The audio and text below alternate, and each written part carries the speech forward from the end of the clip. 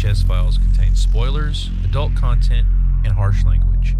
Listener discretion is advised. It's showtime. It's showtime. Welcome to the VHS Files podcast with Jenny Lou, So what do you want to do tonight? Jason, What about pizza and movie night? Eric, I want to rent a movie. and Josh. I want to go to a good video store so I can get a good movie. And this is the movie of the week. Let's get this pizza movie night started. Hello!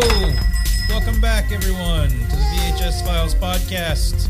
And even though the theme music says Jason is unfortunately not with us tonight. He's a little under the weather. Had to make a last-minute call. He just didn't think he was going to be able to perform tonight, so he decided to sit this one out. We hope he doesn't have the Rona. Yeah, no Rona. Yes. So we're thinking about Wish you, him well, Jason. for sure. Yes. Get better. Hopefully next week you'll be all right to come on and hang out with us. So how you doing tonight, Eric? Good. Glad we're finally getting to talk about this one. We're recording a little later than usual. Yeah. And I need to talk about it before I forget everything. Life stuff, man. We were getting dangerously close to that ourselves. Yeah. A little bit of I was actually on the Not a Bomb podcast last night. By the time this comes out, I think it'll be out. We were talking about Flash Gordon, and that was a really fun conversation. Brad and Troy over at Not a Bomb podcast are really cool guys. They're definitely fellow movie nerds. We just geeked out over Flash Gordon, even though this was a first time watch for me for Flash Gordon.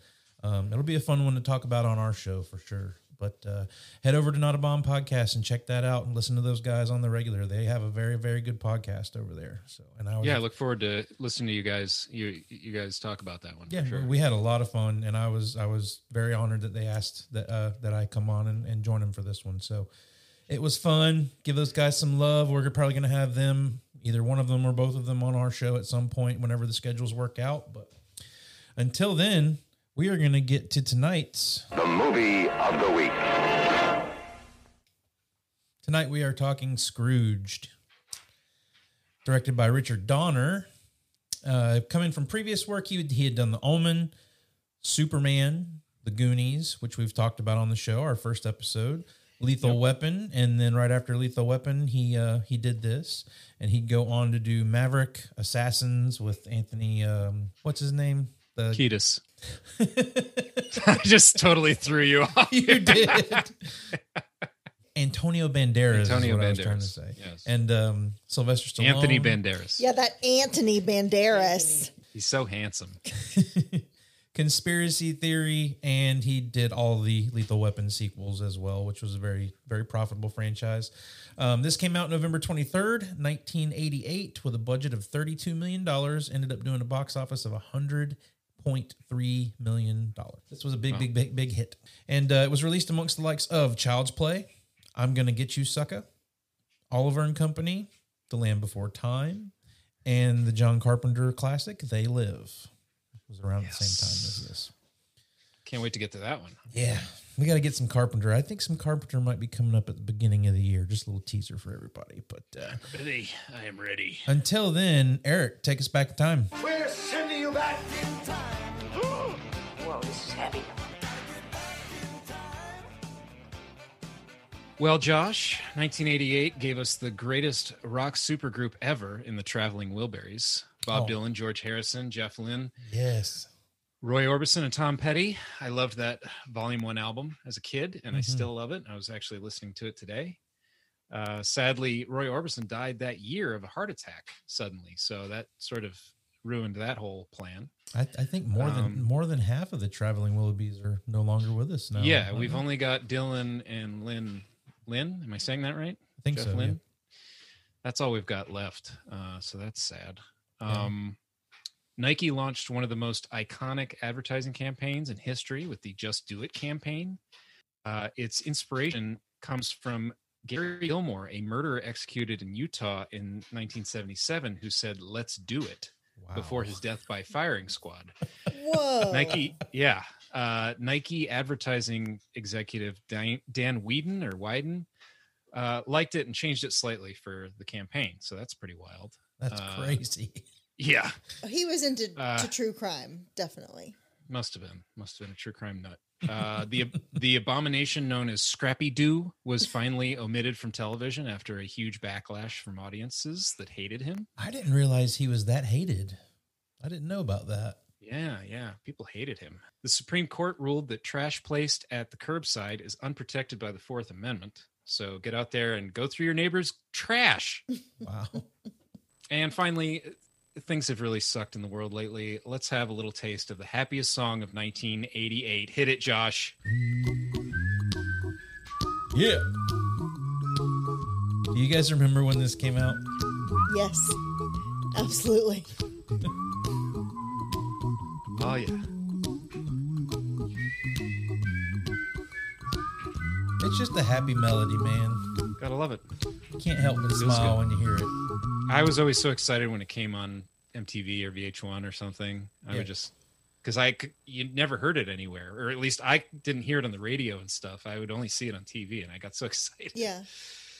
So any kind of childhood memories, nostalgia, anything surrounding Scrooged for anybody? I didn't see this until I was older. So anybody see this when they were younger? Jenny? I definitely saw it as a child. We were big Bill Murray fans in my house. I didn't see it in the theater. I would have been at either Oliver and Company or The Land Before Time, because I know I saw Oliver and Company in the theater. Yeah. I think I saw Land Before Time in the theater too. So those would have been our movie. I think I saw Land Before Time in the theater as well. That was a biggie. Yeah. I don't recall seeing this in the theater, but I definitely watched this as a kid. And it's funny when you watch a movie as a kid and there's certain things about the movie that you like, and then as an adult, and oftentimes those things change. Mm-hmm. Here, I think it's the same. The stuff I liked as a kid is still the stuff I like now. So I'm excited to talk about it. I think the first time I saw this was with you, whenever we decided that we wanted to have a different kind of a Christmas movie. So we sat down and watched this.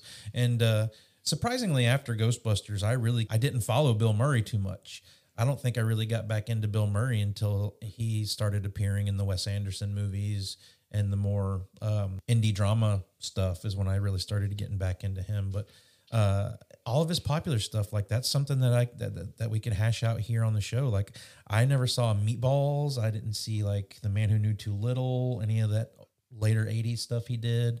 I mean, I did see my fair share of Bill Murray stuff, but this was one of them that slipped through the cracks. I didn't see this one until I was much older. And I was actually kind of shocked to find out that he had taken a 4-year acting hiatus before he did this movie. And going through the movie, and as we talk about it and as I watched it, I was seeing some of the things like, apparently this was a very troubled production. Yeah. Bill Murray and Richard Donner did not get along very well, even though Donner has said really high praise about Bill Murray. Bill Murray has said that every day on set was just a nightmare for him. But he was coming off of the big time stardom that he got with Ghostbusters. His film after Ghostbusters was a little bit of a disappointment, so he didn't know how to take that. So he didn't even know if he was going to come back to acting. And then they got him for this, and it's kind of funny watching this now and knowing the story behind it, how much it might mirror what Bill Murray was actually going through at that point in time. Mm-hmm. Ebert interviewed Murray and about work disagreements. He asked him if he had any disagreements with Donner, and Murray replied, "Only a few every single minute of the day." Yeah.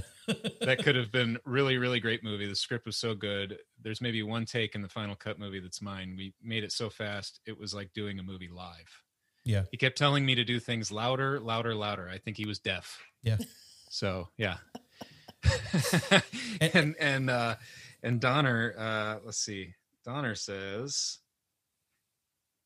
the experience of directing Murray, it's like standing on 42nd Street and Broadway and the lights are out and you're the traffic cop. So, yeah, they definitely did not have fun together on that movie. No. And even the other actors on the set, like we'll talk about Carol Kane later when she comes into the movie, like all the stuff that she had to do, all the physicality with her and Bill Murray, she was very uncomfortable with a lot of it. So there were times when she just had like anxiety attacks and breakdowns on set because she was just so taken aback by how much like violence she had to inflict on Bill Murray, but he kept enticing it. He kept asking her to do it more and do it more. Well, it doesn't show in the movie. She beats the shit out of him. Yeah, exactly. And apparently that scene where she grabs him by the lip and yanks him down, like it actually messed him up. They had to stop production because he had to let his lip heal because she had yanked on it. She really yanked it too hard. She's like, "Oh golly gee, I don't want to hurt you," and then rips his lip off. Right. So the first thing I noticed about this is the music coming into the opening credits, and this is Danny Elfman, not in a Tim Burton movie. I think around this time that would have been a little different, hearing the Tim Burton style music in a different movie at this time. Apparently they wanted John Williams, but John Williams couldn't do it or wouldn't do it or something like that. So they went with Elfman instead. But the way this movie opens into this little hut with the elves and Santa and the workshop. And dude, I had forgotten about that entirely. Every time I've watched it so far, I forget that that's there. Yeah. And I'm like, whoa, what the hell's going on? Lee Majors?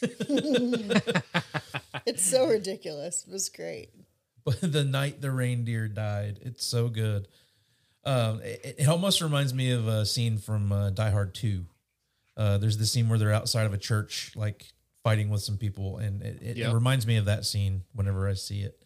Apparently the minigun used by Lee Majors was the same prop used by Jesse Ventura in Predator. Oh, yeah, I read that. That's little tidbit myself. Little doodad. Yep. I even love the little commercials that they cut in with this here, like Father Loves Beaver. Yeah. We didn't play the trailer for this, but mainly because the trailer is very long and it doesn't really have a whole lot of good audio. I do want to play kind of when we first get introduced to Bill Murray in this movie, because I think this scene is pretty good, and we'll comment on it as it goes, but I just want to play this real quick. So. I am the youngest president in the history of television for a reason. I know the people. Well, granted, but the people already want to watch the show. That isn't good enough! They have got to be so scared to miss it, so terrified. Now, if I were in charge, and I am...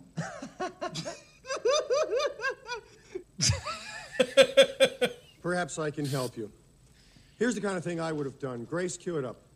So they've done this hokey commercial to promote Charles Dickens' A Christmas Carol. No, Scrooge. We'll talk about that, but then they cut to... This is his idea to rope people in. Acid rain.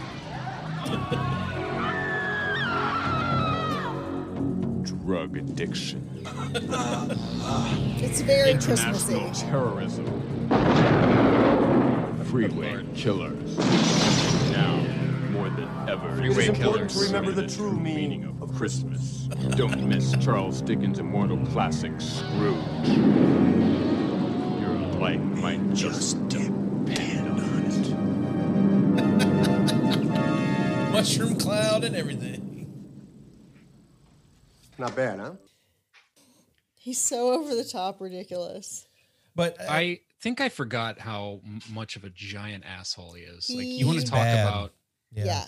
like, he is so bad to the point where I think it at times is too much to where you just don't even like him anymore. Yeah, I mean, we can talk more in depth about this when you get to the end of the movie, but he is a total narcissist. Yeah, big time. Just a complete dick.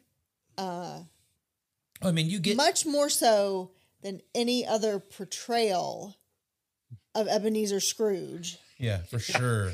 Sure. The beginning of like early Ebenezer is nicer than Oh, yeah, for sure. You know?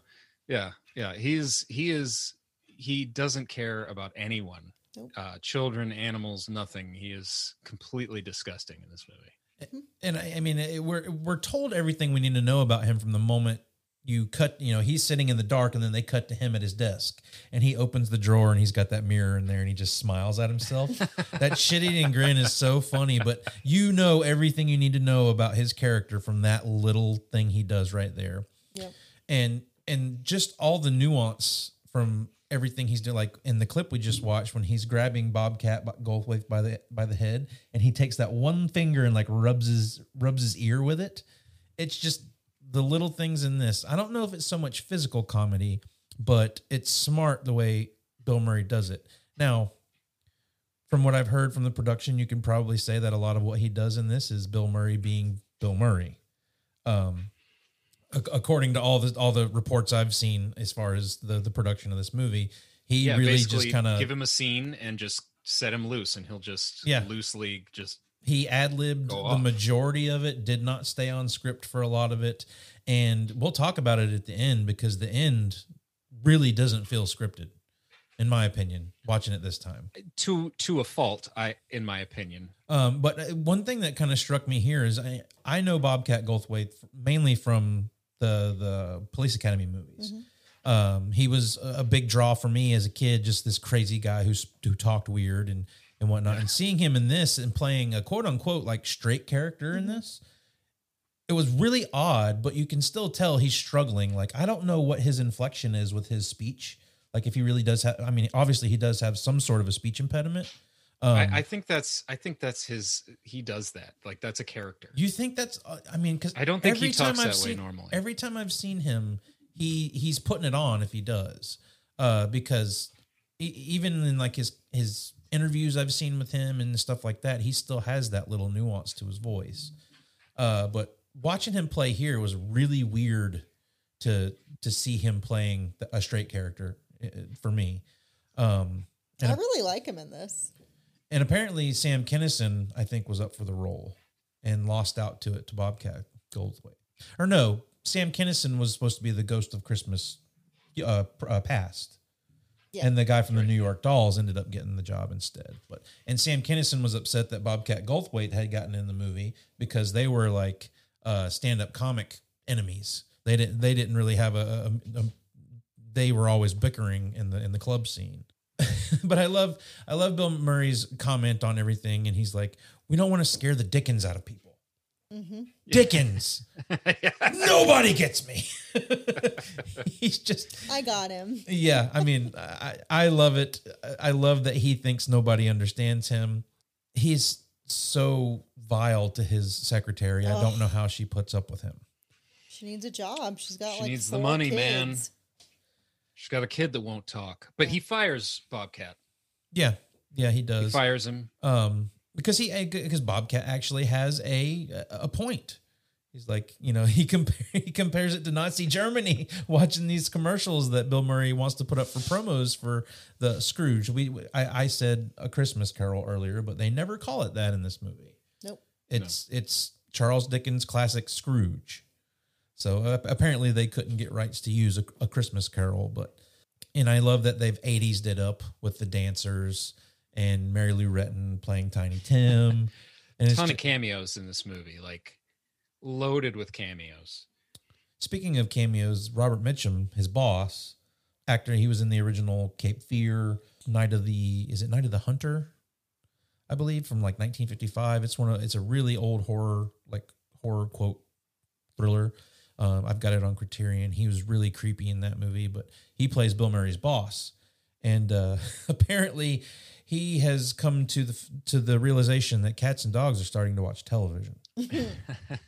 I forget about a lot of the little things in this movie because it's mainly just A Christmas Carol and you're following it for that reason. But all the little things they add in there like that are really what make this movie for me is just all the comedy that's interjected in between all of that stuff. Well, it's all the stuff before the first Ghost is I basically forget it. Yeah.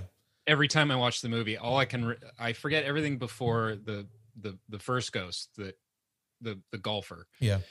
I always forget everything before that.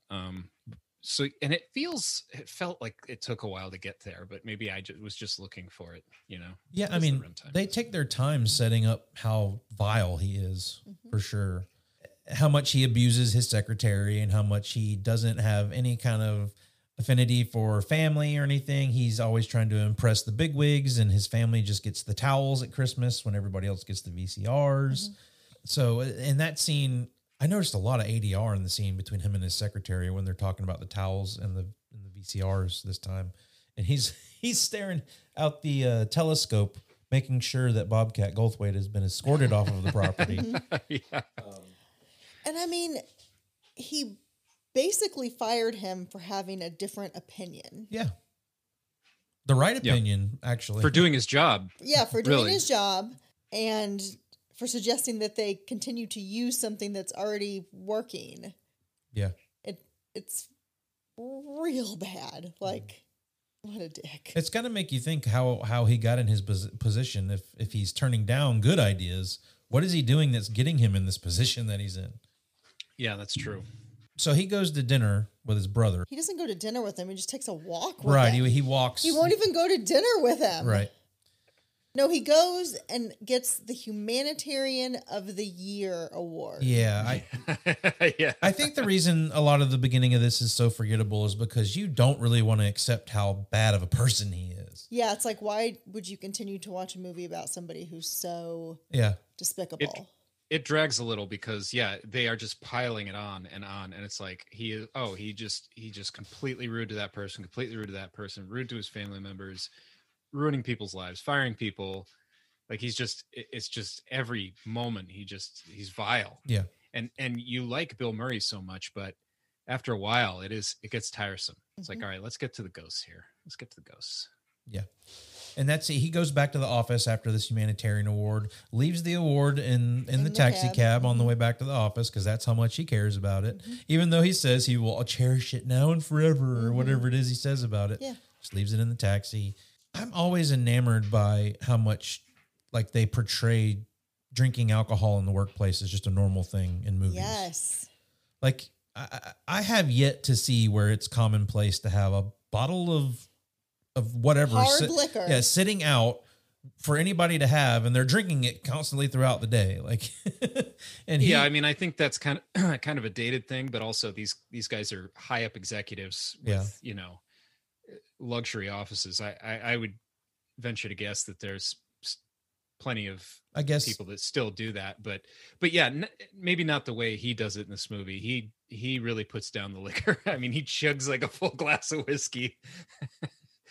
So yeah, he's just running on pure adrenaline and ambition. It's funny because like things hit the fan here. You almost don't really see him do much quote unquote work in this. Like he's watching these commercials and giving his opinion about things, but like you don't really get a clear understanding of what it is he actually does. He just oversees people. Well, yeah, I think that's just kind of like the stereotype of the high-powered 80s executive was that they're on top, so they're getting everybody else to really do the work for them so they can sit around and drink and play golf and whatever. And keep in mind his boss brings in that Bryce guy who actually does work. And when he comes in, he's so funny. That's a character that I didn't like as a kid. I saw him as like a threat to Bill Murray, and it bothered me, and he was kind of annoying. But this watch, I really enjoyed him and the way he sort of talked circles around him and was so cleverly ragging on him, but being super polite at the same time. Right. He was pretty funny, and you see later he's directing, he's managing, he's doing his job properly, and you have to assume that he was brought in for a reason. Yeah. That Bill Murray or Frank in the story is not doing his job. Right. And I love from the moment he walks into the office, he knows that it's a threat. And they do a good job of setting up that workplace kind of rivalry, and him being intimidated by this guy from the moment he walks in the door, because he sees that this guy's coming in and ready to go do whatever he's got to do. He calls him, find out who that guy is. He's an LA slimeball, or he calls him an LA slimeball. We didn't talk about, he goes back to the office, but when he gets in the cab to go back to the office, he steals it from the old lady. and he flips her off as he's driving off.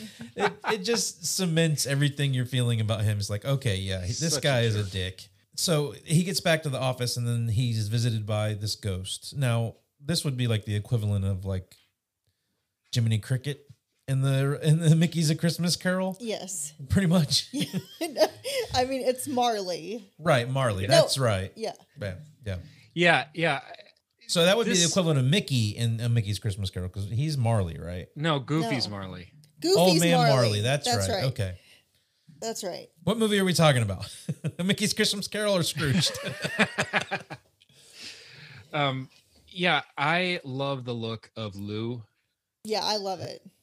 I mean, it's gross. What a classic. One of the greatest makeup jobs in movie history, in my opinion. I love the way he looks. I love the mouse crawls out of the flap in the back of his head, pushes a golf ball out. Yes, so good. He coughs his own dust like comes off of him because he's so dusty, and he's like coughing on his own dust. All that little stuff with him is so great. Drinking the drink and it comes out the bullet holes after Frank shoots him, and not only having this is the Scrooge that I like. Liquor in the office, but he's got a gun in his desk. Like, this thing's got a few issues we wouldn't be able to deal with today.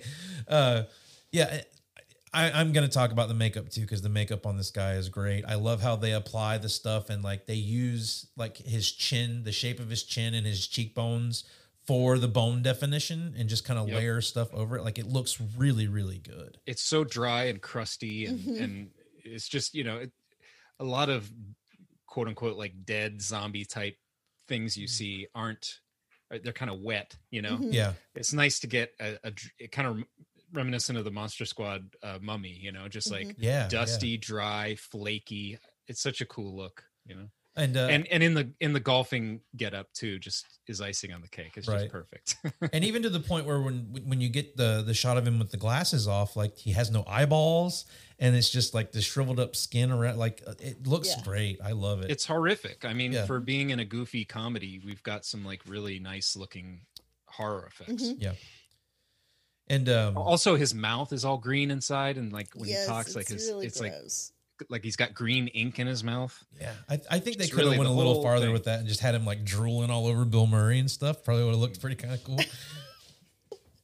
But and then Bill Murray, after the vision is over, he takes a drink of ice and he spits out the golf ball into the glass. It's just a nice little.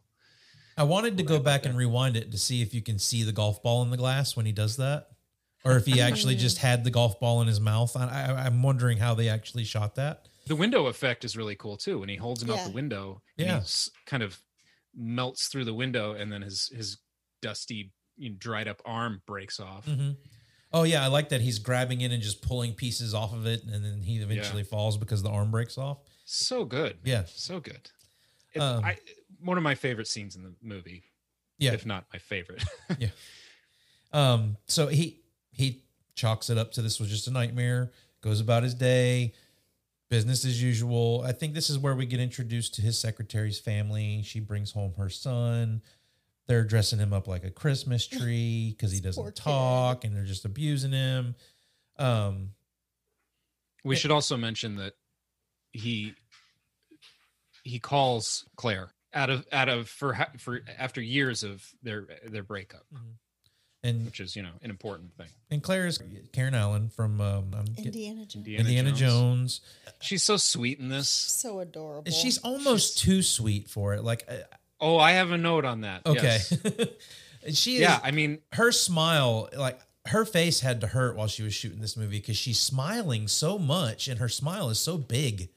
Like it's like she's got 100 teeth. Yeah.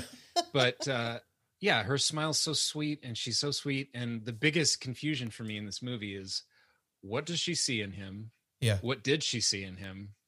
And why does she continue to give him chance after chance after chance when he's just like the hugest dick ever? But yeah. Well, I mean, we're jumping ahead a little bit, but when we do see what he was like before, you can see that he grew into the person that he became. He wanted to work his way up, and he did eventually work his way up. And I guess that's what gives him the idea that he can be who he's being to people now, because he came up from the bottom. But he still doesn't even seem like he's working that hard when we're introduced to him in the past. He's working on Christmas. Yeah. And it seems like everything just goes down to where the ghost that has visited him, his old boss, is just kind of letting him tag along for the ride. And you're seeing that he's this just gross old guy who's cheating on his wife. And he's a huge influence on Bill Murray. Yeah. Yep. Bill Murray, learned to be the way he is now from that guy, I guess. And, that guy's telling him, he regrets it, that's kind of the point. Right. And it's cool that you see the relationship building between, and I think that's a lot of what Bill Murray ended up working into the script. I don't think there was a whole lot of this relationship drama, and for whatever reason, Bill Murray felt like that needed to be more present. So you get a lot more of that between he and Claire in this. I'm not crazy about the Lumpy nickname, to be honest. I couldn't for the life of me remember why she called him Lumpy, and I guess it's because they bonk heads. Yep. Yeah, and so that's where it comes from. Yep. Okay. It's not a great nickname. No. I don't really like. Yeah, I think when I was a kid, I thought she was talking about his face, which is really really bad. His face is bad. Yeah, his face isn't great. A little craggy, but lumpy face. Good Lord. Yeah, but I don't know, like for their relationship and to be sort of the backbone of this movie, I don't feel like it really. I don't feel the love. I don't feel the chemistry so much. I don't know. They're just so different. I don't know. But back before he changed so much, when they're having their Christmas together and he's all excited to open presents with her, I feel like that is good chemistry. That's probably the most you see the chemistry between them is that scene. Yeah, I mean, you really don't get very many scenes of them building their relationship, but I feel like that scene does capture that they love each other. Yeah. Yeah. That's it. Yeah. That scene. If that wasn't there, that you'd be real hard pressed. Yeah, sure. And we've kind of already jumped into the flashback a little bit, but he goes back to the office. He finds out that an old lady died because of his promo that he ran. It scared her to death. And his reaction to this, you can't buy publicity like this. He is just sold on it. And he's got I don't know, she's not his secretary, she's just a colleague, but it's Mary Ellen Trainor, who we've already seen in our episodes a few times already from Monster Squad and the Goonies. And she's eating up everything that he's putting down. Like every time he's responding to something, she's just eating it up. And she's like him. She's going to do what he says and follow his lead. Right. Because she just wants to climb the ladder too, I think. And so, I mean, after all of this, he goes down to see what's going on with the production, and they're concerned with the dancers that they've hired. What are their names? The solid gold dancers. The solid gold dancers, because you can see her nipples. You sure can. And this was the last time the solid gold dancers appeared on screen. They were canceled, I guess, or because of the nipples? Broken up because of the nipples. Possibly, but so this was the last time they were actually shown. After production of this, they were canceled or quit or God knows what. But yeah, and then you have the classic mouse scene, right? Yeah, just staple those antlers. Staple the antlers on the mouse. Mm-hmm. Well, hey, I'm not done with the nipples yet. Okay, sorry. Continue. But my favorite part of that whole exchange is when he's talking to the executive and he's trying to convince him that it's fine. And the guys go, "Oh, you can barely see them nipples." He goes, "And these guys are really looking." But then I do love after that when they turn around carrying the light pole and it knocks her out, starting the gag of her getting, right, injured every time something goes wrong. which I find is a little silly in the middle of the movie. I mean, you don't have a ton of like slapsticky comedy in this. It's more or less just like dialogue comedy, in my opinion. Well, I don't know. I mean, I guess when you get to Carol Kane coming in, Carol Kane does some of that, but yeah, you're right. I mean, this movie's a little all over the place. Yeah. And again, like now knowing about the production and the backside of what happened in this movie, I kind of see it unfolding as I watch the movie a little bit. Like, I feel like Bill Murray really is just that CEO on the floor doing whatever he wants. Cause I think Bill Murray was just sort of doing whatever he wanted with this. And you can really see that, in my opinion, when you watch this now, if you're looking for it. If you're just looking for a good time Christmas movie, don't care about anything of the behind the scenes, you probably never thought two things about it. But now watching it now, it almost plays like a commentary of where Bill Murray was at that point in his career. Yeah, and Claire shows up. Yep.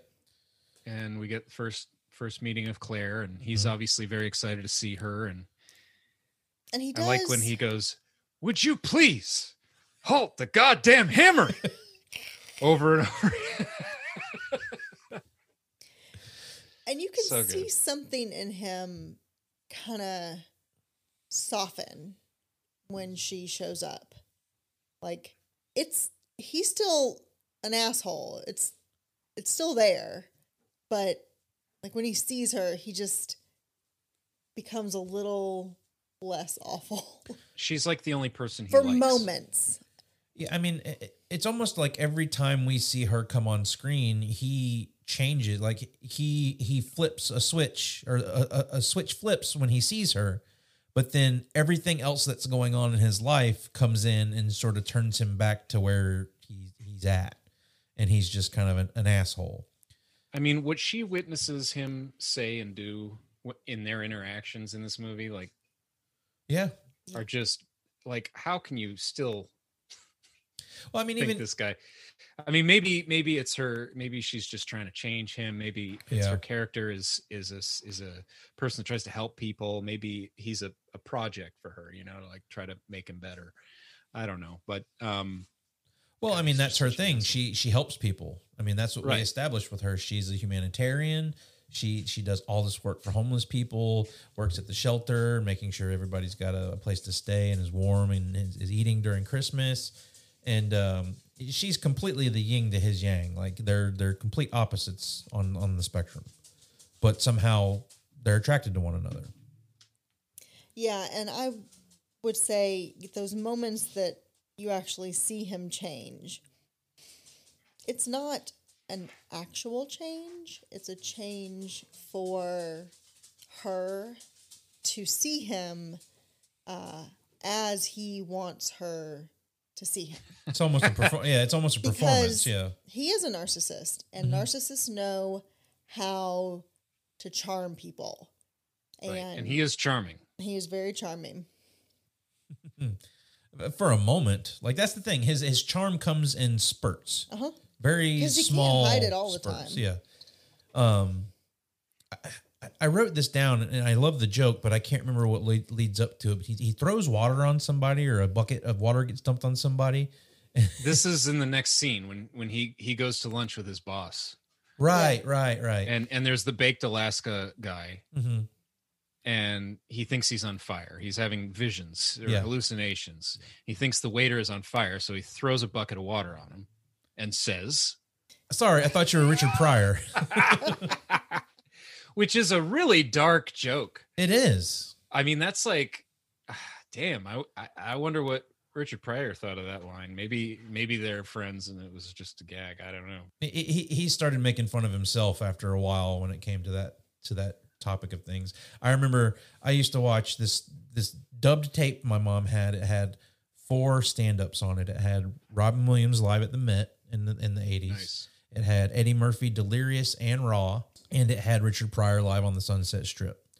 I wore out Robin Williams and Eddie Murphy, and Richard Pryor just never really resonated with me. I think I was too young to get Richard Pryor's comedy. Maybe if I went back and listened to it now, I'd love it. But I do remember the last thing he does in that, like almost like an encore at the end of that comic show. He's lighting a cigarette and he goes, "Don't think I didn't hear what you motherfuckers been saying about me either." And he lights a cigarette and he holds the match up and he goes, "What's this? It's Richard Pryor running down the street."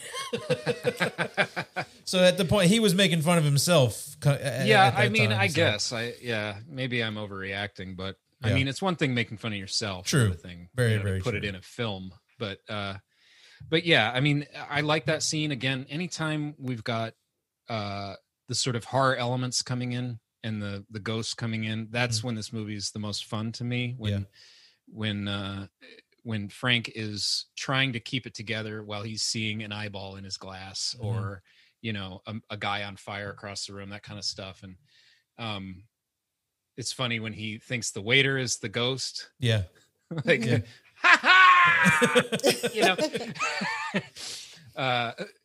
he's trying to get out in front of it, but he can't. He doesn't know what the hell's going on. Right. Till he runs and gets in a taxi.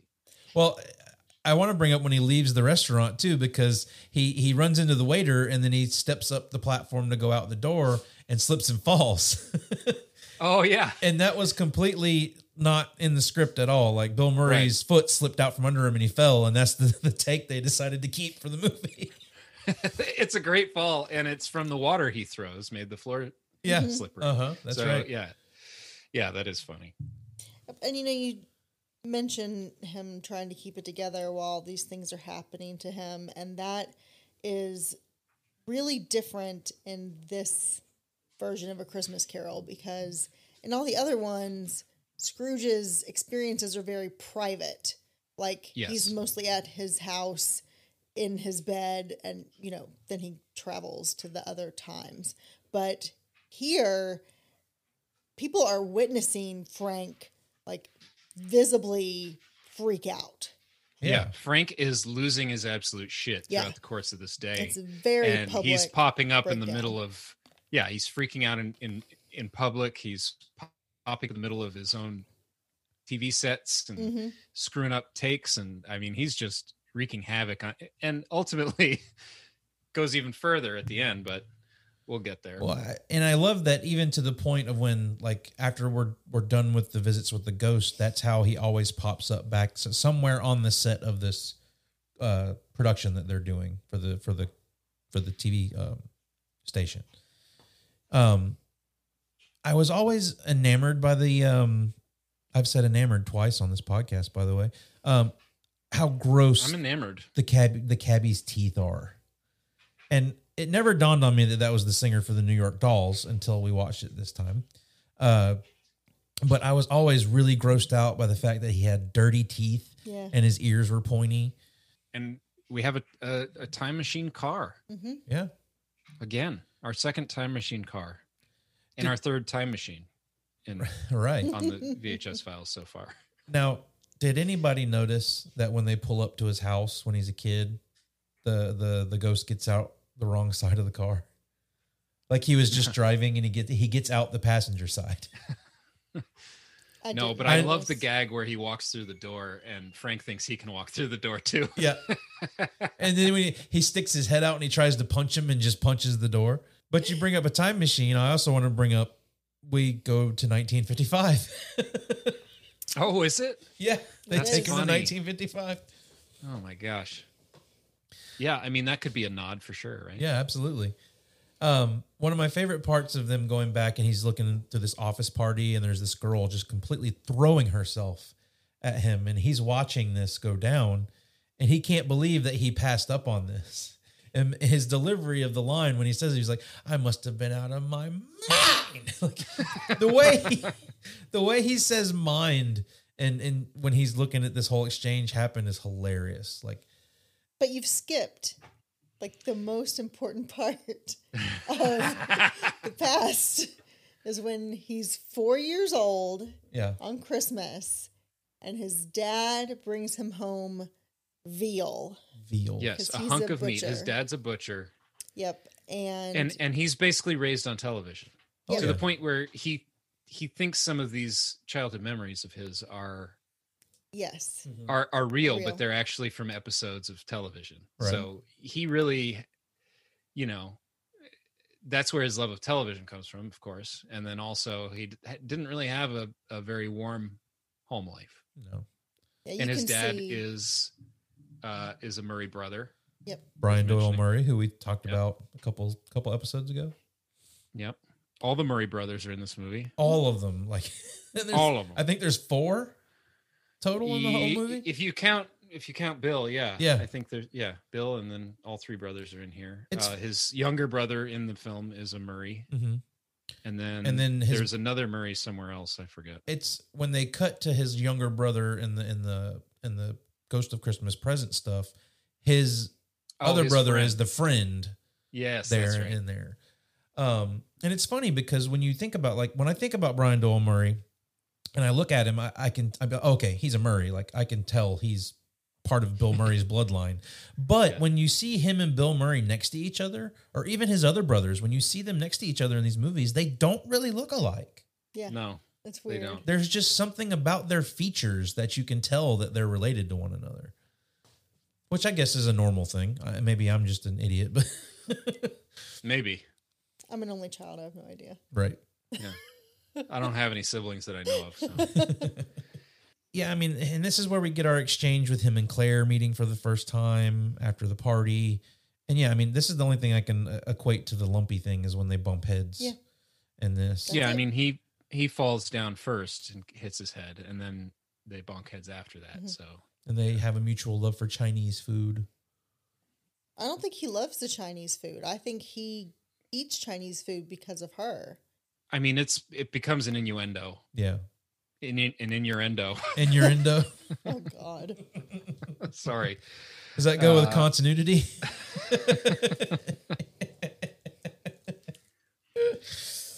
I like how the Ghost of Christmas Past really gives him shit. Yeah. Like he doesn't let him make excuses for anything. Right. And you know what I mean? Like he plays it really straight. He's not just cracking jokes the whole time. He's like really giving it to him. Mm-hmm. You know, it works in comedies when you know, like Egon in Ghostbusters, when there's some characters that just play it pretty evenly straight. Yeah. Particularly in an emotional moment. Right. But I like that part of that. Yeah. You see the exchange with them in their apartment. And that's where we've kind of jumped to that. You know, we're back to here. The thing that stood out to me is the raspberries and how that comes back later in the movie when she starts blowing on his stomach. Yeah, he says, I've never liked a girl enough to give her 12 sharp knives. Yeah, I mean, he really starts to see where he's had some faults. And then you really see that when you cut to him as the Frisbee or something. Frisbee, that's it. Yeah. Yeah, I mean, he really puts it all on the line playing this dog for we don't know how long to just get up the next rung of the ladder. Yeah. He's fighting for the integrity of the show. The Frisbee show. Yeah. They're complaining about having to do things on Christmas Eve, or she's upset about the whole, like, having dinner on Christmas Eve, but he's there doing this TV show and all these kids are there on Christmas Eve. Yeah, it seems weird that they would be recording on Christmas Eve. Although there is a real life thing that I read, and I'm going to read it. Filming began in December 1987 for this film.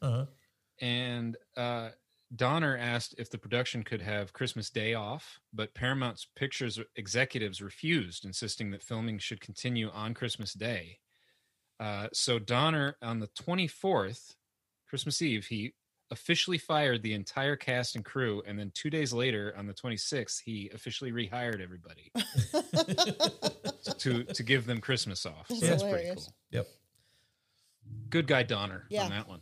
But, you know, they're fighting. They're breaking up here because his boss has invited them to a fancy Christmas Eve dinner, and they're supposed to have Christmas Eve with their friends. And, you know, it really, if you didn't already know what his mindset was, this is where you see for the first time, like, I'm going after what I want, no matter what else is in the way. Like, I'm going to bulldoze over everything and everyone to climb the ladder. Right. Nothing's more important than his career, Yep. basically, at that point. That being said, if this really is like a huge opportunity, maybe tell your friends you'll come after dinner and hang out and see them. I don't know. I do see that seems side like of it. Yeah, like it seems like It's I know it's a ridiculous movie, that but it's Christmas Eve, but yeah, but it's like, if you've got the head of NBC wants to meet with you on a show, and this is like your one chance, you can turn him down. Like, Yeah. I don't know. I realize we had to have something to break them up where their priorities intersect. Mm-hmm. But I think, like with a lot of things in this movie, it's not super thought out. It's just like, okay, he wants to do dinner on Christmas, so that's the straw that breaks the back of the relationship. So fine, okay, but arguably they don't speak again or see each other until he calls her in this movie, right? So, which that would have been quite a long time. I mean, 15 years. 15 they years, said. yeah. Yep. No Facebook. And she is back on then, board, ready to go. As soon as he gives her the call, she is ready to go. which is really sad that she's Yeah, been can't she meet a pining nice after guy? this asshole all this time. Yeah. Well, I mean, is it that, or is it she's just been busy with her thing? I mean, She has a very fulfilling career, but Right. she really kind of. Maybe she's been through some bad relationships Maybe. and is recently single again or something. But we don't know because the movie doesn't tell us anything like that. So we can only wonder. Yeah, I mean, she's just a thing, a plot point, You bring up a good point with the, having a chance to meet with an executive or something. Like, these movies are all made in the spirit of how we feel as young people or young, children at Christmas time, and how important the holiday is to everyone. But, the older you get, the more you see where some things do take priority over others. No, I'm not saying that, Christmas isn't a time where you shouldn't be with your family and table, but I mean, as you get older, why do you hate Christmas, Josh? As you get older, you have to kind of start weighing those sort of things, and Christmas may not mean as much to you as an adult as it did, when you were a child. As you get older, Right. And that's a very bah humbug way to look at things, but I mean, there is that commentary to this movie as well, in my opinion. And there are also plenty of people in the world who don't celebrate Christmas, that December 25th is just another day. Yeah. Oh, you mean heathens? Sorry. I'm kidding. But you're right. And there's a lot of people that have to work on Christmas too. Yeah. There are. I mean, a lot of people. So then he goes to visit the homeless shelter. That he can't find. Can't find it because it doesn't have proper signage. And the fact that he comes in blathering and so acting many like a signs. crazy man, like, even though he's wearing a very nice suit, like, he almost would fit right into. It is funny how they take him in. They think he's just like off just the throw a street blanket crazy. over him. You think he's a nut job off the streets. Well, they think he's Richard Burton. Yeah. And he humors them a bit with that. And this, he's coming back and pining after Claire. And this is another scene where you really just see that he is a narcissist. He only cares about himself. And he snaps at her like He does. nasty. He tells her that her values are garbage. Yeah. Like, he says like the most hurtful thing he could possibly say to her based on what we know about her, And again, you're like, but again, she comes running every time he calls her, no problem. He also meets Herman and some of the other homeless people, which we also get another Goonies person. Yep. Mama Fratelli. Mama Fratelli.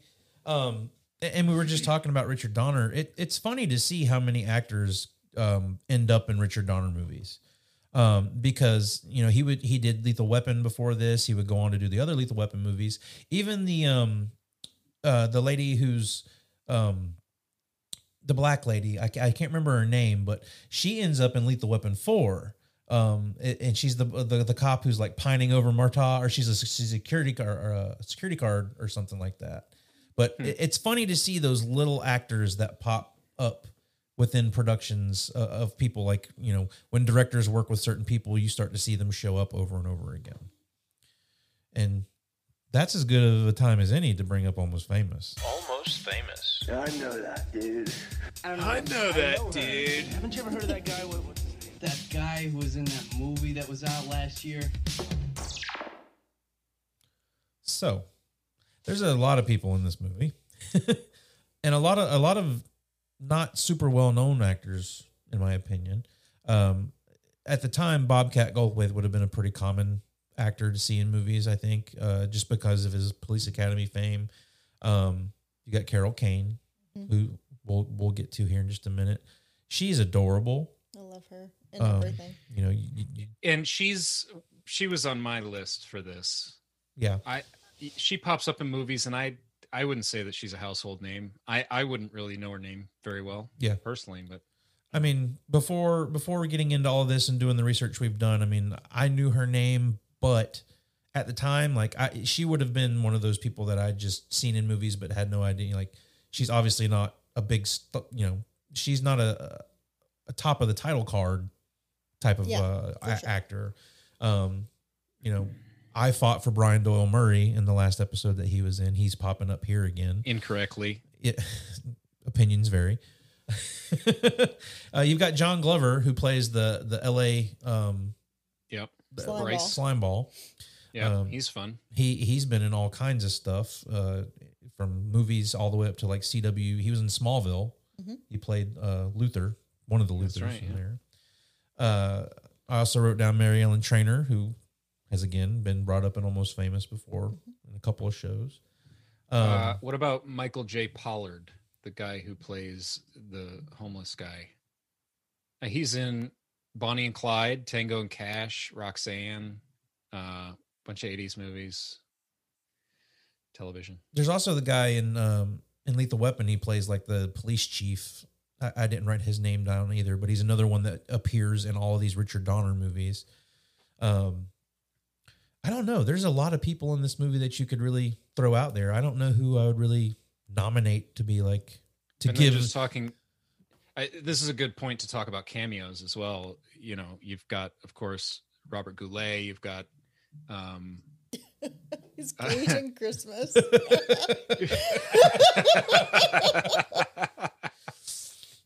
Yeah, it makes that's good. It's good. And Lee Majors.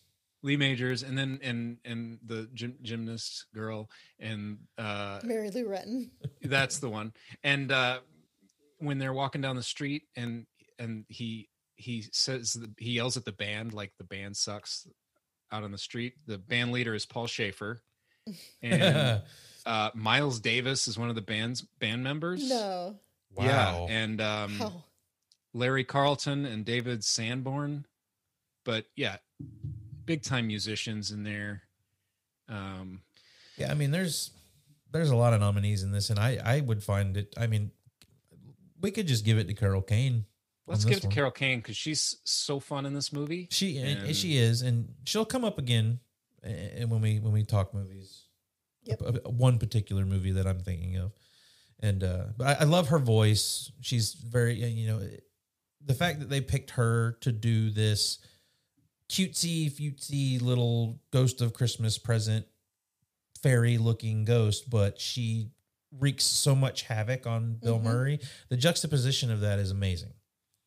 And I from the moment you meet her, you get that feeling, and then all of a sudden she's just as violent as all get out. Kicking him in the balls. Like, I really like this representation of the Ghost of Christmas Present as a woman, because on the outside, like you say, she's sugar and spice and everything nice. Yep. But then don't mess with her. She's a badass bitch. Yeah. And yeah, she's so cute, and it's such a fun,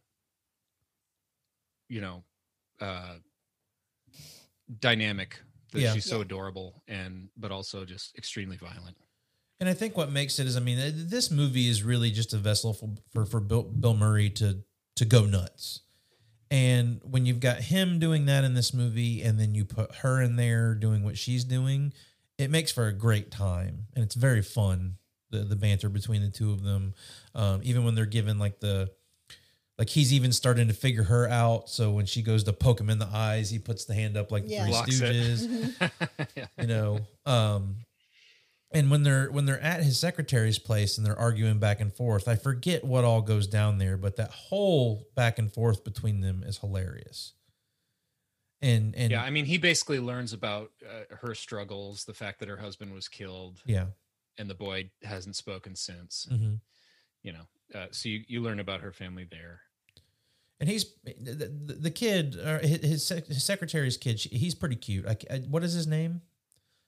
I was talking about this on Not a Bomb the other night. Like, I'm so terrible with names. Like, everybody always has to tell me names of people because I will never write them down. His name is Calvin. Yeah, Calvin. Calvin Cooley. Almost like Calvin Coolidge. He's very cute. Yeah. Yeah, cute kid for sure. I like how she blows raspberries on his stomach, even though he doesn't want her to, but he starts laughing anyway. Like, as soon as she starts doing it, he starts giggling. I like when he says it looks like a beer commercial when he sees his brother and his friends Yeah. hanging out, having their Christmas night, because it does look like a beer commercial. And that's when he finds out that his secretary disobeyed his order to send a towel to his brother and sent him the VCR. Uh-huh. It really and after everything that happens, he's mad about it. Still, he's still an asshole. He was gonna give his secretary a raise in the last scene, and now she might be fired for giving away the VCR. Yeah, right. His thought process and the way he changes really is abrupt. And I think it's supposed to be. Like, I think by the end of this, he's supposed to realize, holy shit, I really have to change my ways. I agree. The word abrupt was the exact word in my notes. Yeah. But I like they're doing trivia and, you know. Yeah. He knows the answers to the questions and his brother doesn't know. Because it's TV trivia. Yeah. Yep, because he knows all the TV shows. He knows his television. And And I love that she's like whispering the questions to him. She's so cute. Is this where we find out too that he thinks a lot of his childhood memories are like he thinks they're childhood memories, but it's actually episodes of TV that he watched? That was back with Ghost of the Past. That was in the past? Okay. I couldn't remember if it was past or present where that happened. I wrote down that the Ghost of Christmas Present kind of disappears pretty abruptly. Yeah, he ends up in the sewer. Yeah. And she's gone. And this is she just drops him off. And this is a pretty sad moment of the movie. You end up seeing the gentleman that was in the homeless shelter. What's his name again? You said it Herman. earlier. Herman. He sees him there frozen to death in the sewer. And some more great effects. Yeah. That's really the effect good. of him looking, and it's so sad. And that guy has that actor, Michael J. Pollard, has such a kind looking face. Yes. You know, and he's just looks so friendly, and he dies with a smile on his face. Yeah. And it's so sad. When Frank gets down there, finds himself down there, he says, what is this, Trump Tower? Yes. I made note of that too. Fun little, great. Even back then. But he's mad. Frank is mad at him. He's this shakes Frank more than anything so far. Yeah. Why didn't you stay with Claire? Like, this is where he really starts to realize, like, Claire's doing good. I'm not doing good. Maybe it's, but again, like he breaks down the door to get in, and this is the same. Like, he goes through the door in the sewer, comes out on the set of Scrooge, right? In the middle of, like, they're about to start shooting the show, and they're rehearsing. This is like the final dress rehearsal. Yeah, and this is where, you know, you really start. People around the production are starting to see that Frank is losing his mind. Yep. Because he's just going crazy on the set, knocking stuff over, being crazy. And, what's his name? John Glover's character comes over, and he's just, I love that they kind of put him there to run the production because they know they have this troubled person, which is weird because the boss, Robert Mitchum's character, seems to really believe in Frank and instills all this stuff into him, but everybody else can see that Frank is not stable. and he probably isn't the person that needs to be making the decisions. But it's almost like you need John Glover's character to make the old man realize that. But he would. That's the thing about John Glover's character is he's so nice he wouldn't say it out loud. He would almost. I think he'd casually make the boss man think it was his idea. Right. That's how smooth and slimy he is. Like he would just talk circles around it until the guy just he would inception the guy basically. Now, throughout everything that's happened so far, we always jump back to Bobcat Goldthwait's character, and he's been thrown out on his ass. You don't ever see him at home, but apparently, from what you see of him throughout the movie, his wife has kicked him out of the house, and he's constantly got alcohol in his hand, but ends up not being able to drink it, which I think is really funny. The car drives by, gets the bag wet, the bottle falls out of his hand. That's a great gag. It's all really good. And the Ghost of Christmas Past steals his drink. That's right. That's right. Yeah. As they drive by in the taxi, he snatches it out of his hand. I just love his faces when he's like anticipating getting that drink because he wants it so badly. He's like licking his lips and he makes these crazy expressions. It's very good. Josh is trying. It's not as effective. Speaking of drinks, Frank goes back to his office, and I love the cocktail he makes, because he makes these cocktails with Tab. I always remember the Tab. So he's got this glass full of vodka. It's vodka, I think. Vodka. Yeah, it is vodka. He's got a glass full of vodka, and his hand's trembling, and he shakes a couple of drops of Tab into it. That's his cocktail. I really like when they cut to him looking out the window, and he's got the bottle and the glass in his hand, and he's looking straight out the window and pouring the vodka in the glass, but he's not looking at it, and he's just pouring, and he's completely oblivious to what he's doing. But yes, when it cuts to him with the can of Tab and his hand's shaking, and he just ends up with like 2 little drops in it, is great. Me and Eric are big fans of the Film Junk podcast. We'll give them a little shout out here. And this was one thing that this is a movie they've talked about a lot on that podcast. And Frank is a big fan of it. But this is one scene that Frank always brings up that you want to watch Bill Murray throughout the scene. And they ended up cutting a lot of his audio out. Like you can see him physically talking at certain points, but there's no audio to it. And I think they're bringing on this daunt of the Ghost of Christmas future coming. But there's a scene where he pours himself the drink and he sits down, and you see the ghost on the TV screens behind him. But the glass is a little farther away than he probably wants it to be, and he's just talking to the glass like, "Hey, you, come here." Come on over here. Like you can see him mouthing the words, and I crack up every time I watch it. And it's because Frank on Film Junk pointed that out. So thank you, Frank. I did not notice that. I don't recall that. But yeah, he's just sitting there looking at the glass, and he's just like gesturing to it. And, hey, come here. Come on. You want to come over here. Like it's pretty funny. It's part of that Bill Murray comedy that just works. But the ghost's entrance is thwarted by Bobcat Goldthwait coming in to kill him. Yeah. Yep. He's shooting up the here place. To shoot up the place. Yep. Now, and the reason I brought up Bobcat throughout his trials and tribulations throughout this movie is because I love Gold Bobcat.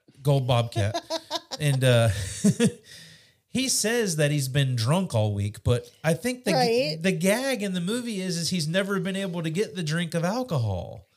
Yeah, I guess he got it. He did. He got it off screen. Just more messiness in this movie. It's feel messy.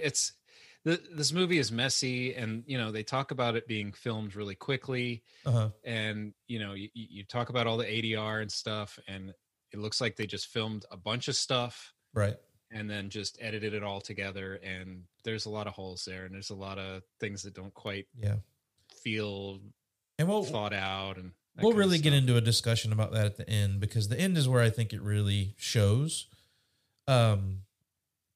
But he ends up, shooting up the place. Bill Murray finally gets back to the elevator before he squeezes off that last shot to shoot him, and the ghost is in the elevator.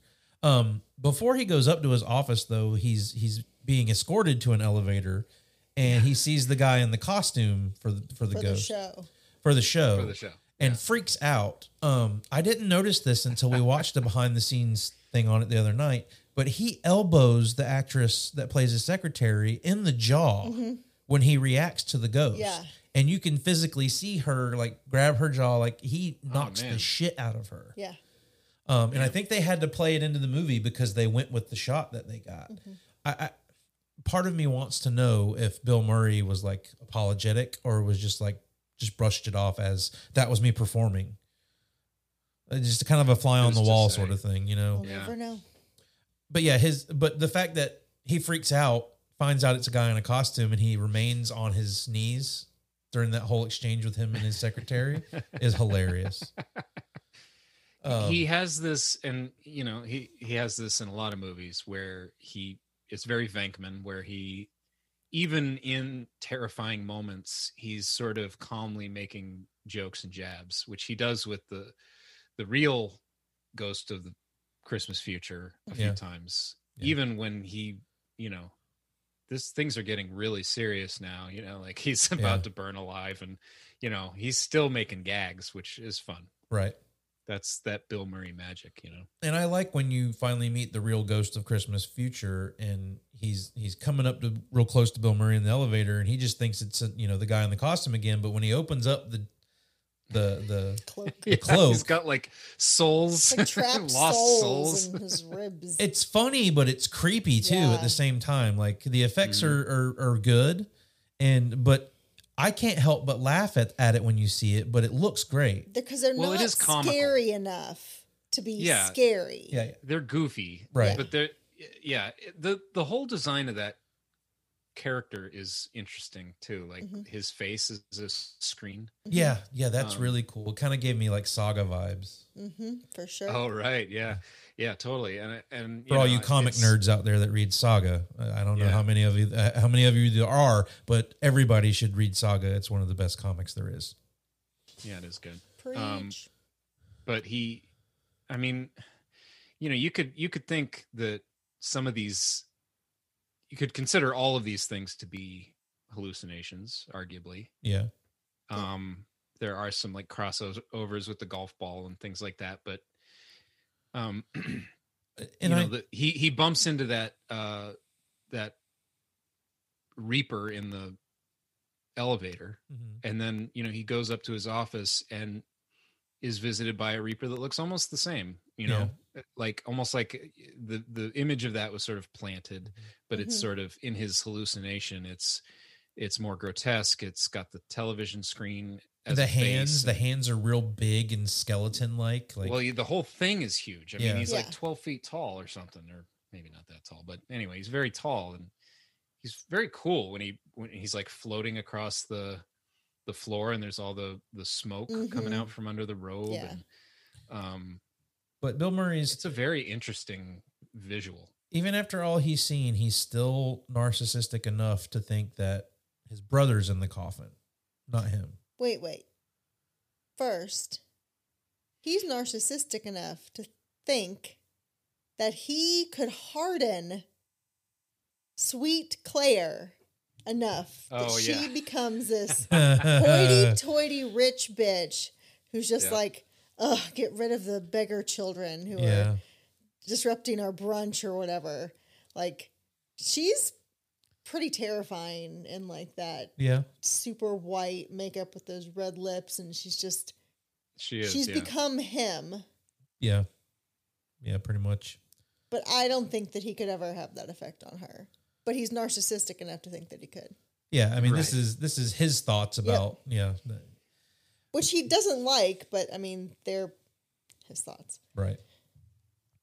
Yeah, it always strikes me as it takes till the very last minute for him to realize just what it is that he's been going through in this night. Again, like he assumes that it's his brother that's dead, but it's actually him. Well, he also sees Calvin, the little boy, is in an asylum, and he obviously has not gotten any better, and he's like, oh, I think I know someone at NYU. We'll make some calls. That shit is dark. It is. I like that hallway he tries to walk through that's all crooked and distorted. Yeah, I like that a lot. But then, yes, we get to the funeral, and he sees his brother's wife and assumes that his brother has died. And I love the set Yeah. for this. Yeah. It's, I don't even know, like, I guess it represents how cold and hard he is. But it just looks really cool. Right. Yeah, I mean, you get a little Beetlejuice vibes. Yeah, for sure. With the crooked hallway and that cremation scene, which is weird because that came out the same year. So, but more great effects when he's in the coffin and he's starting to burn up. I mean, that's a quality effect there. Yeah, I fucking hated it. Oh yeah, I think they actually set Bill Murray's feet on fire. Did they? Oh my God. I mean, it looks like it, but Yeah. hard to imagine they did that. But yeah, It's I very mean, effective. It is effective. It's an effective shot, and it looks like he's burning up in a coffin. I mean, it's pretty gnar. Pretty gnar. Nar. I thought I'd try it out. He wakes up. Stop trying to make Nar work, Eric. Oh, Let's get to some quotes for this bad boy. You're gonna need a bigger quote. Some of the taglines. Well, there was really only one tagline for this movie. Bill Murray is back among the ghosts. Only this time it's 3 against 1. Wow. Don't reference another movie Yeah. that Yeah. you didn't even make Right. just because your star's in it. That's lame. And the other one is this. I saw that too. The spirits will move you in odd and hysterical ways. That's So kind of sucks, weak. too. Yeah. That sucks. But this is full of quotable moments and one-liners. Yes. Eric actually brought up the one that I like the most, and that's I've never liked a girl enough to give her 12 sharp knives.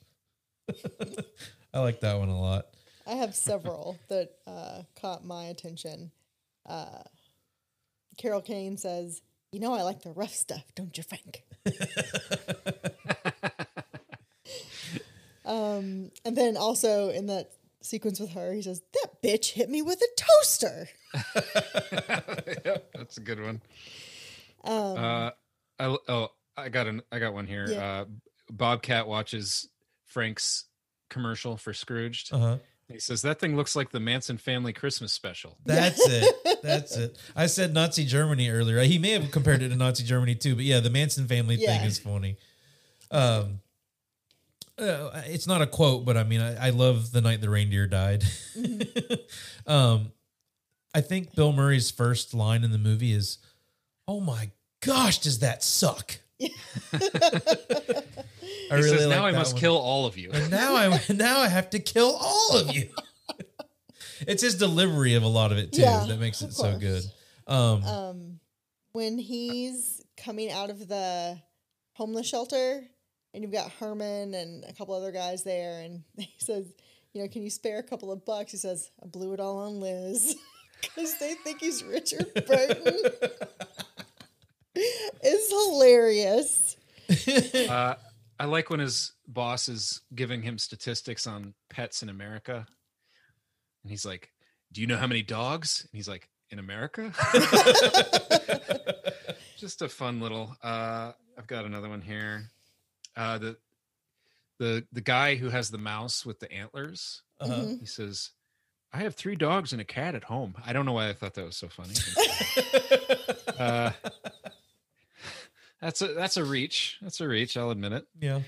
The Ghost of Christmas Past, when he talks about, I think it was Al Capone or somebody. He says, when he saw his mother, Niagara Falls. Remember the Niagara Falls? Yep. Which Bill Murray does. I mean, and he does immediately. He sees his mother and he breaks down. Yep. Did you have some more? Yeah. Me? There's one. I think he's in the studio or something. He says, "I feel real weird about tonight." That was my next one. He says, "Break a leg, everybody. I feel real weird about tonight." It reminds me of when he gets slimed and he says, "I feel funky." Yes. That's all I got. All right. That's all I've got. That's some That's good all. ones though. I mean, there's a handful in there. I love I've never liked a girl enough to give her 12 sharp knives. That's pretty good. So he's done with his it's not a premonition, but his visions of where he's been, where he's at, and where he could be. And we're back on the set. And this is really like, I pretty much. Well, first he like convinces Bobcat not to murder him. Well, true. I mean, yeah, he steals the gun away from him with his joy. Yeah, I'm gives alive! Him raspberries. Yeah. And I love that Bobcat Goldthwait, he's just like shocked that he's come out with this gleefulness. Yeah. And he takes the gun and just takes it straight from him and starts giving him the raspberries on his stomach, which looked a little nasty, but which makes him giggle. Yeah. Yeah. I love how it like just doesn't matter what mood you're in. If you get raspberries, you're going to giggle. Mm-hmm. That's right. all there is to it. It now, tickles. What didn't sit well with me is how they continued to take him into the boardroom or not the boardroom, but the sound room. And he holds everybody hostage at gunpoint. Did we really need to go that route with it? Well, if he wanted to stay on the air. I guess. Yeah. Yeah. I mean, it's a live show that he's about to take over, but it does feel like, oh, it's time to wrap up the movie. I said this with Christmas Vacation as well, but it's like, okay, we did all our stuff. Time to wrap it up.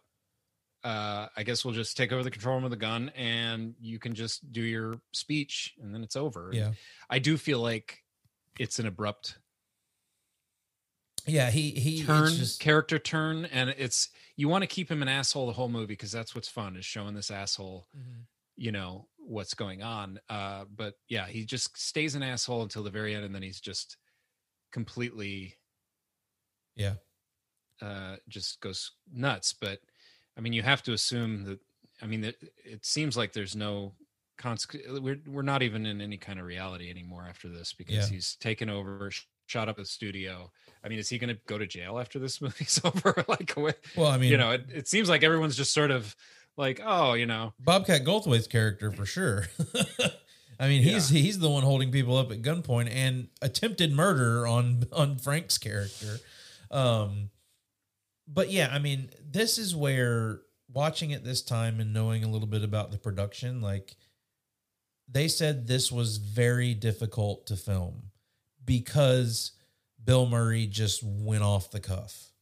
He was going crazy. The camera people that were shooting this, I think one of the directors of photography just completely like dropped camera and was like, I'm done.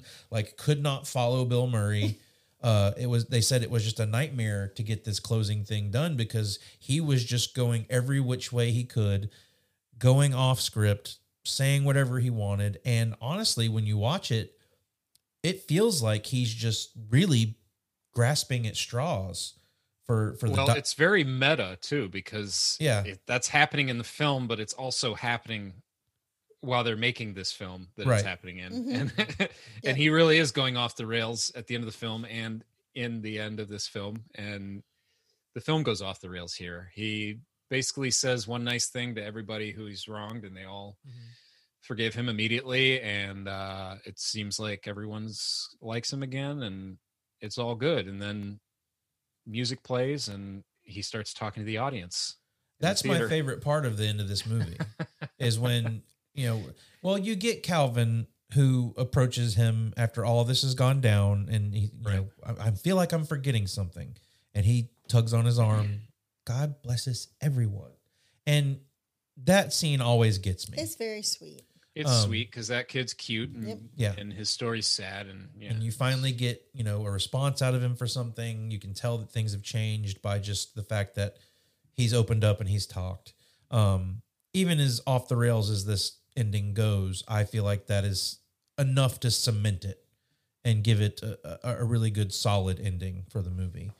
Do you think Claire was bothered that he made out with one of the dancers? I thought the same thing when I was watching it because right before she walks in. For her. Yep. I thought that was pretty odd myself. But in movie land, nah, she was fine. Yeah. He's changed his ways. He's not a womanizer anymore. Well, and that's the thing about this movie is that compared to other versions of A Christmas Carol, he is such an asshole, such a narcissist. There's absolutely no way that he does this abrupt a turnaround. Right. I mean, he might for the night and even the next day, but he's not fundamentally changed. You can't change a narcissist unless they want to be changed and dedicate themselves to years of therapy to make that happen. It's just not possible. And I really don't see Frank going and sitting in therapy.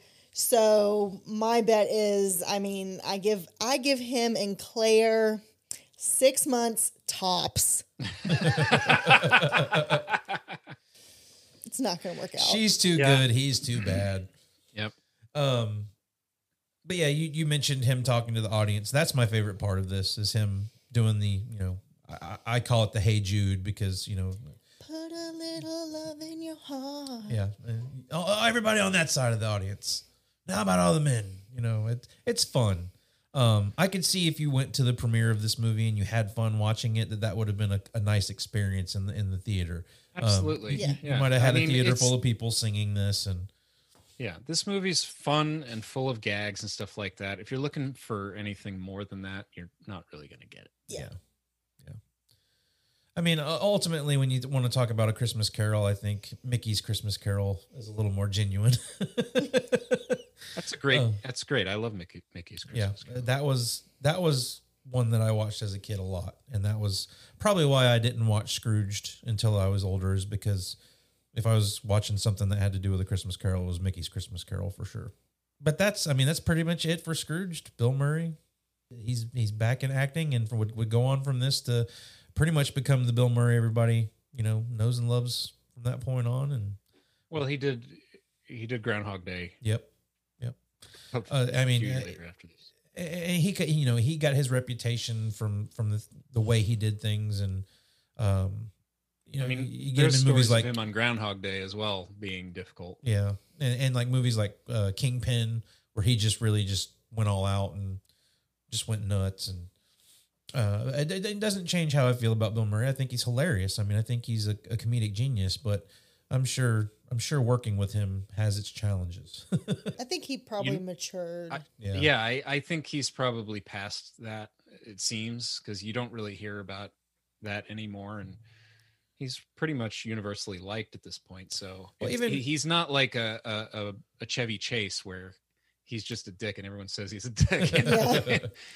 Well, so you hear these stories, but he was in the prime of his life, prime of his career. He was probably went to his head a little bit, and I'd heard a story, and this is kind of the things that I hear about Bill Murray that make me think he just has this edge and he's great for what he does.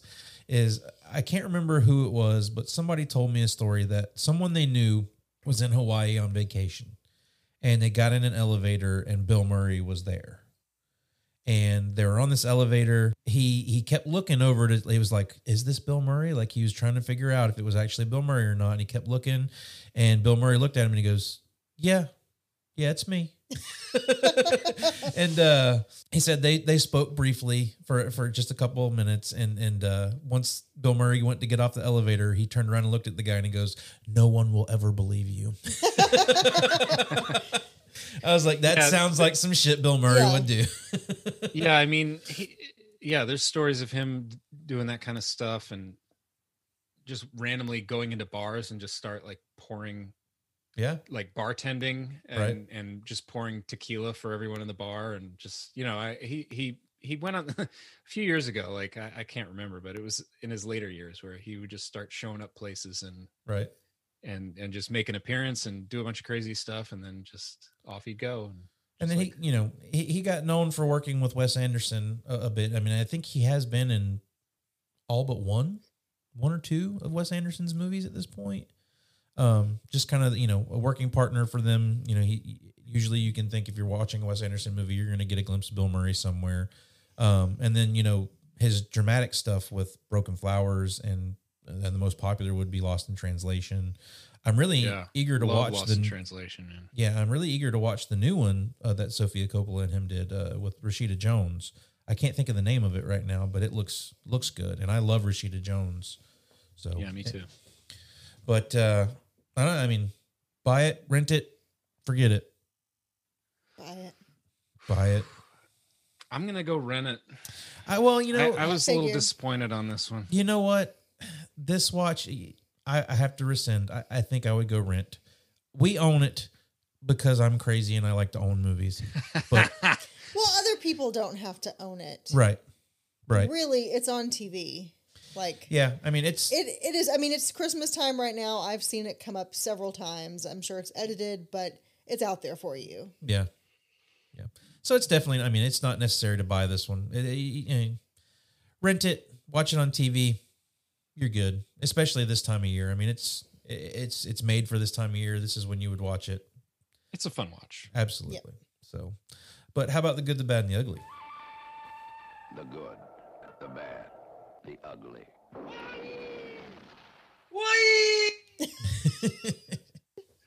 I'll go ahead and do my good, the bad, and the ugly. The good is Carol Kane is the best part of this movie. In my opinion. I love it. I'm not going to disregard Bill Murray. Bill Murray is great, even though it seems like he was just really riffing and doing whatever he wanted. Maybe that's why this movie is as funny as it is. Maybe not. Who knows? But Bill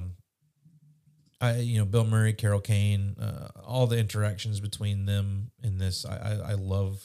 I could watch a whole movie with those two, and I think it would be hilarious. The bad, I would say, is the whole going postal at work aspect of the movie. Doesn't really sit too well nowadays. Yeah. With the people just walking into places and shooting places up, it kind of left a bad taste in my mouth watching it this time. I understand it's a movie for entertainment value, but it didn't sit all that well. Well, to with be me. fair, Bobcat has a shotgun. Yeah. Not an AR-15. Yeah. So you got a point. he's got That's a very true. specific target in mind. Not that makes it any better, but his mass casualty likelihood has gotten way down. That's good. That's a good point, Jenny. Mm-hmm. Well, I did notice that he shoots that shotgun multiple times, even though it's a 2-shot. Yeah, but he does reload though. He reloads. He's got him in his pocket. Yeah, but I think he fires off maybe 3 or 4 before he reloads a couple of times. But that's just movies for you. That's a little continuity error there. Yeah. All right, Eric. How about your good, the bad, and the ugly? My good is the ghosts. So I include Carol Kane in there. She's my favorite. But I love Lou, the golfer guy. They're all great. And the effects go along with that. All the effects for all of them look great. I love the ghost car, the time traveling ghost car. They even do the 2 cars driving through and passing through each other. Yeah. So and the hanging him out the window effects and interesting things like that are fun. The mouse crawling out of the head, all that. That one's bad. good. Is the abrupt character turn. We talked about that enough. And ugly is Bill Murray's long hair. Oh, in the past? Yeah. In the past. Yeah. It's pretty bad. It is brutal. It's the worst haircut I've ever seen. I don't even know what was going on there. That is a disaster. I mean, he had like a mullet tacked on to his already balding head, and it's all curly and just a mess. Good God. Yep. Anyway, Jenny. My good is Carol Kane. And that's literally the only thing I wrote down. But just like y'all said, I love her so much in this and in other things. She's just a delight to watch. The bad, I'm going to say, I really think they made Frank too mean. He's pretty too mean. Narcissistic, he's irredeemable, really. Yeah. But yet they managed to redeem him in the end. I mean, like I said before, it's way over the top from anything you see in any other version of A Christmas Carol. It's to the nth degree. And it's just too much, I think. Yeah. I agree. I have no ugly. Okay. Quickly on Carol Kane.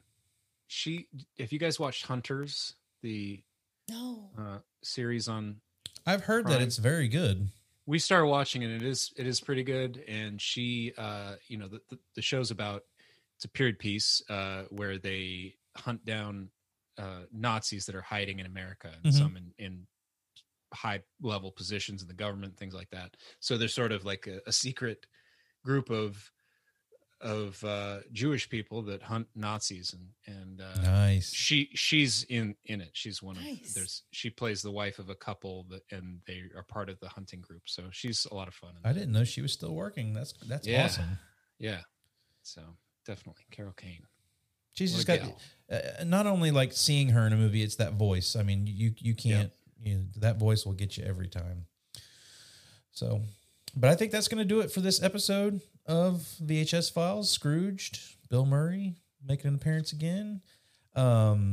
Next week, we're going to be back talking with you guys about a very, very funny movie, and one that I have very fond memories of, Home Alone.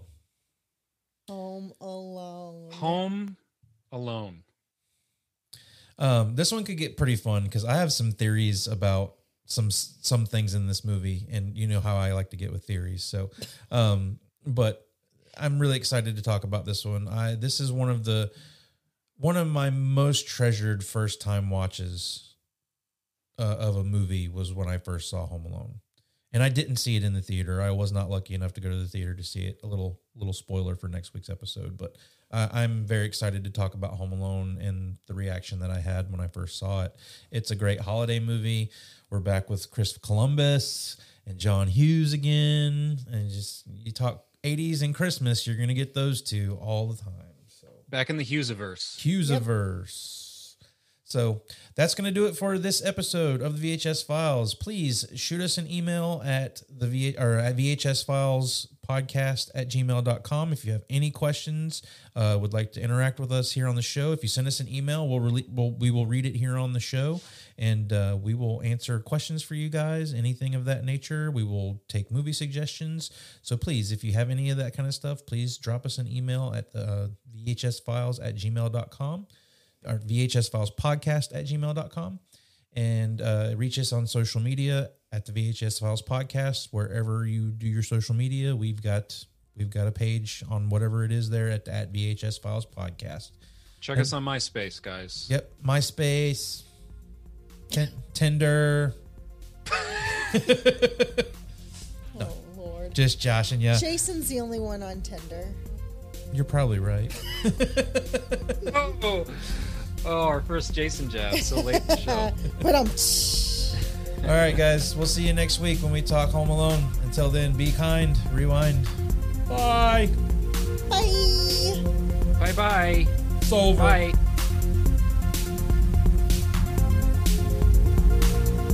You've been listening to the VHS Files Podcast. Watch a few movies, take a few notes. If you like what you heard, please subscribe and drop us a rating and a review wherever you get your podcast. It was fun. Send your questions, comments, and movie suggestions to VHSFilesPodcast@gmail.com. You sick fucks. You've seen one too many movies. Don't you blame the movies! Follow us on all social media outlets at VHS Files Podcast. Movies don't create psychos. Check out our YouTube channel for more content. Movies make psychos more creative. Thanks for listening.